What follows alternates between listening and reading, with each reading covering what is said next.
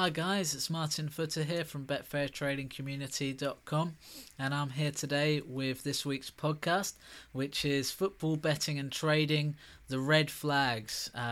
So today I'm going to talk about what I trade on in football, or in fact most importantly why I don't trade on certain games in football, just to give you a flavour of what I look to avoid and how it can benefit your trading in general. So obviously, as the off-season of football is upon us, it seems more relevant than ever to talk about this because, we don't want to be forcing bets at this time of year just because there's less games on. So I think we need to be really careful about what we're betting on and, the reasons why we're betting these games. Make sure that they're the right reasons. So I've seen a few people betting and getting involved in games I don't think they ever would have got involved in during the European League season, and for me that in itself is a huge red flag. So don't bet on situations that you wouldn't normally bet on just because that's the only football available at that time, because there's no need to force the bets. It only ever leads to tears in the end, and there are plenty of good leagues to trade at this time of year. So if you haven't already, check out my podcast from a couple of weeks ago where I talked about summer football trading. It's brilliant. I tell you what leagues I trade and just why I enjoy trading at this time of year, even though there are slightly less games. So obviously today I'm going to go through the red flags I see in football that make me avoid trading certain games and situations. I'll try and cover them all, but obviously if I've missed anything, just let me know. Sometimes I do go against this advice, but very rarely, and certainly not just to have a trade that day because nothing else has been worth betting on. So if I do go against it, it would have to be an exceptional circumstance, not just because there's not been a lot on and I need to make some money today. As I just said, that will only end in tears. So bear in mind as well that with these, I tend to bet on goals. So I'm a guy who likes goals being scored. That's what I bet on. So obviously a lot of these red flags will cover games that will potentially not have goals because of certain reasons. So if you're an unders backer, you might want to look at these red flag games and think, actually, these might be games I'm interested in. But obviously as an overs backer, these are the situations that I'm looking to avoid. So first one, a very simple one, and I've heard many professional traders speak about this, is cup games. So obviously with cup games, there's hardly any form to go on because unlike league football, there aren't many cup games in a season. So for example, take something like the FA Cup, where you don't enter till the third round if you're one of the higher teams. And you might play 4, 5, 6 games in it, but there's nothing really to gauge form on because often you're playing teams from different leagues.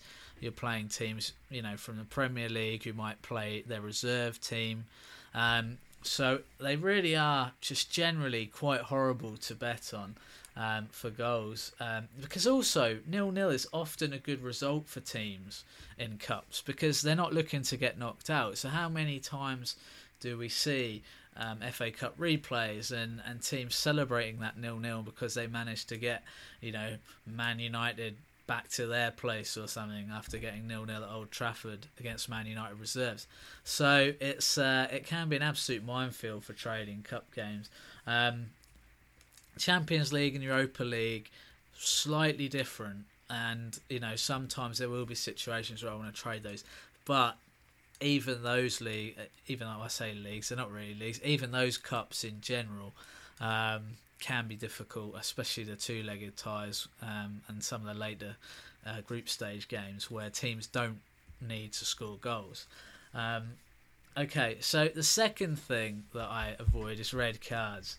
Now, I know some people like red cards for goals, and I understand why. But for me, red cards do change games and often can lead to the team, the red card, just shutting up shop. So form can go out of the window totally here. And it's such a rare situation that we don't actually have a lot of data on it. So, say Juventus Real Madrid this weekend.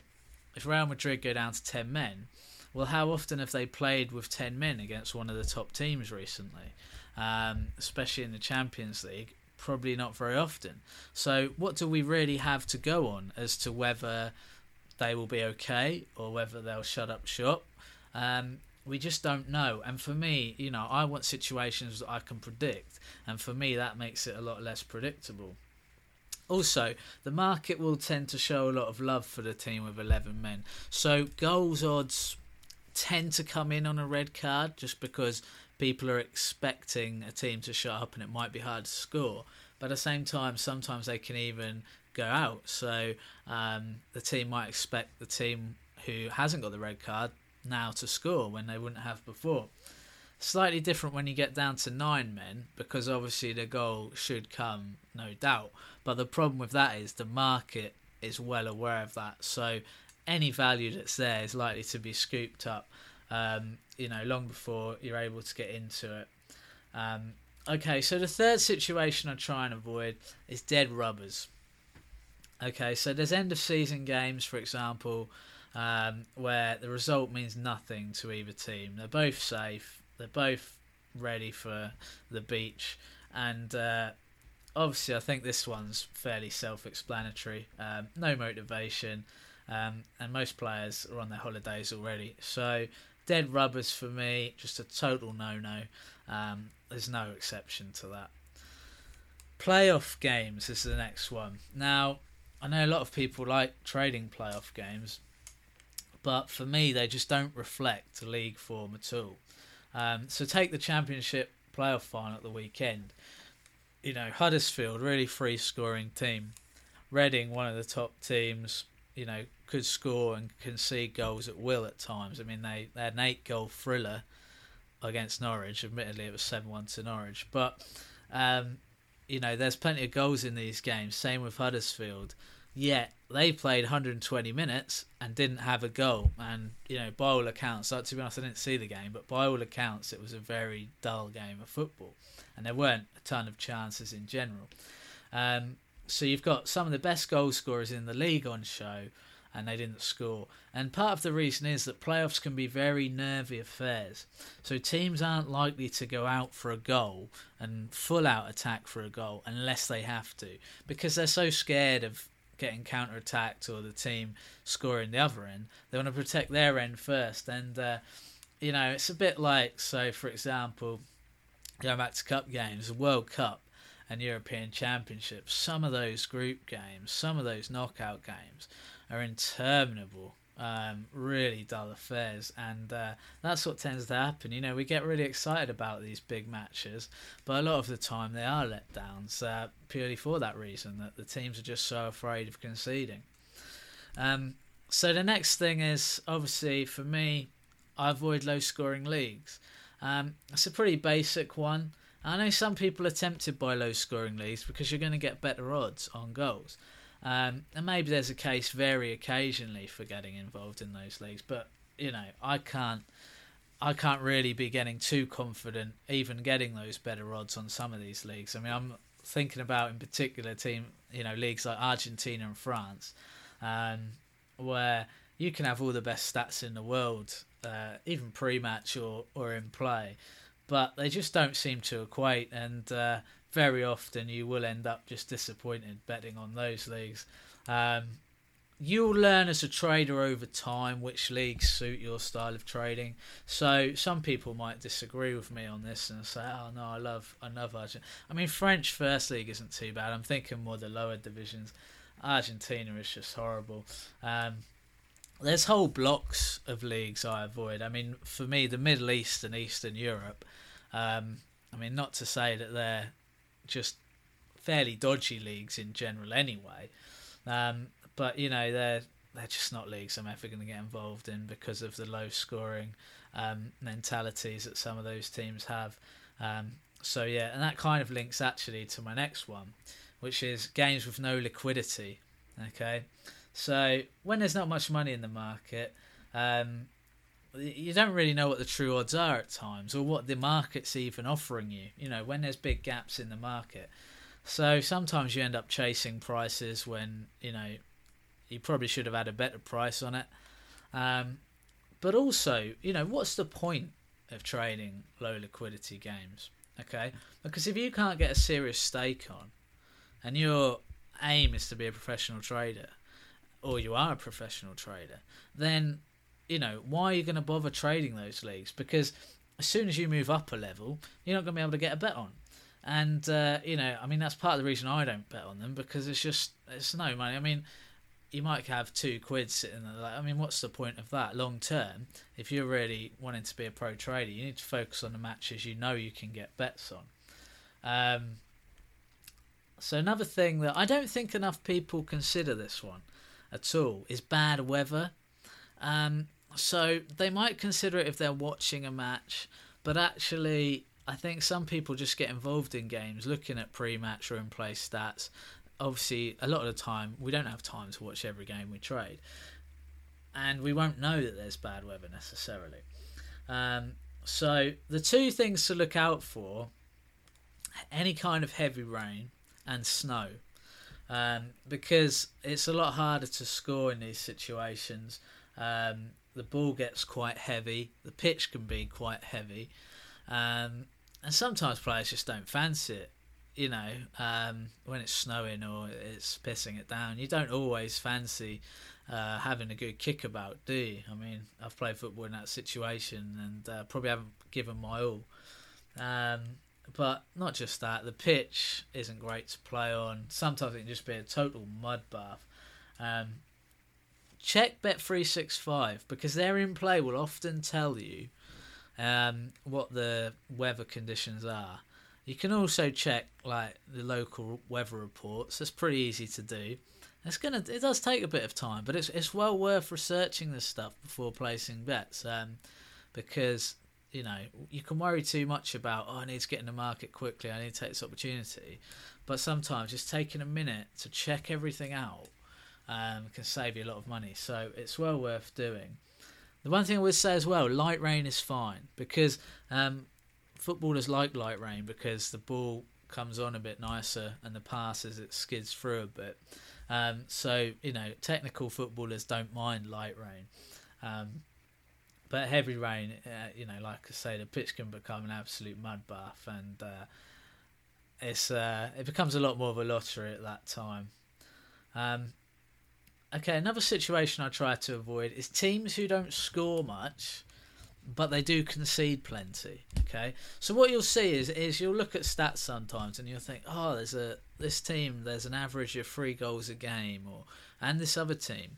But then when you look at the stats a bit closer, actually, team A and B score less than 1 goal a game themselves. But the reason they've got such high goal averages is because they concede a lot of goals. Now, when you get two teams playing each other who are like this, I often find you don't get many goals because their attacks are just so bad. It doesn't really matter that the defence isn't great either.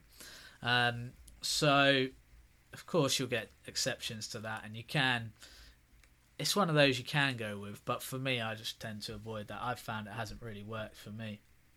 So, another one for avoiding with goals is teams with histories of a lot of 0-0s, either in the head-to-head or previous matches.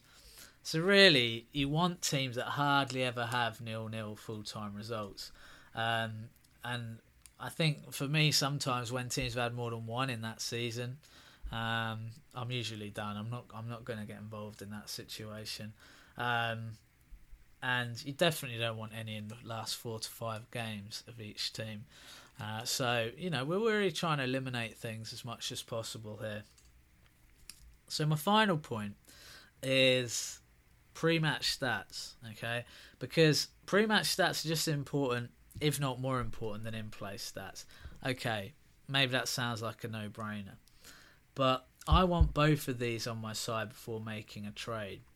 And I can think of plenty of examples where I've looked at Bet365's in-play stats and I can see that there's been 20 shots on goal first half. I think, brilliant, it's got to be a goal. And then just watch the rest of the match peter out. So you want to know that teams are scoring a lot of second half goals before you get involved. You can't assume that one half to another is going to be the same. Football just doesn't work like that.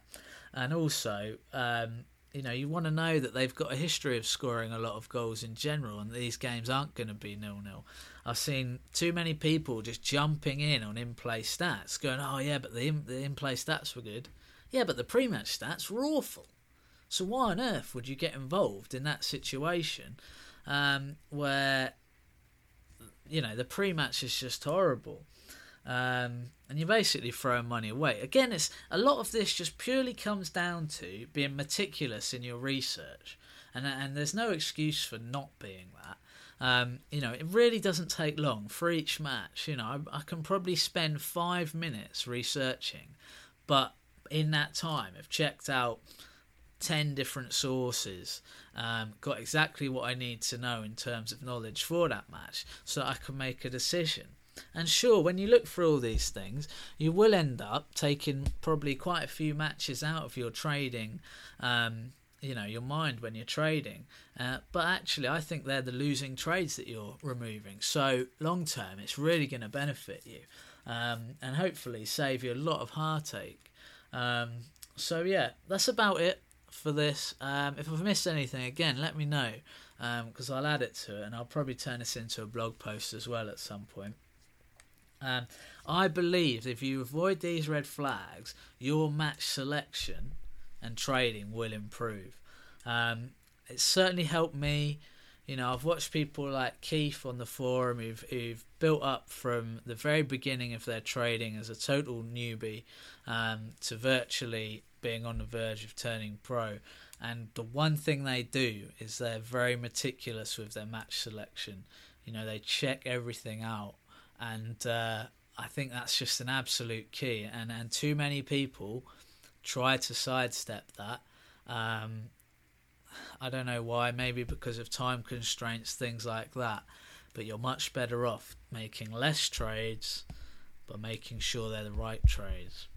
So I hope that's helped people. It's good for me just to remind myself of anything, so that I know that I'm not doing it in the trading that's coming up over this weekend.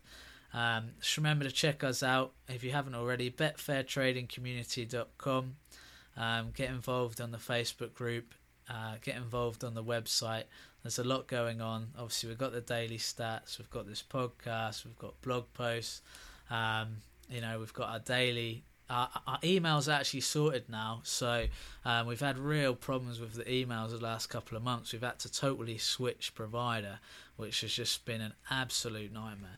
That now we've got them sorted, so they're going out daily again with the tips, so don't miss out on those because you're missing out on good proven strategies. And I'll catch you next week for the next podcast. Thanks.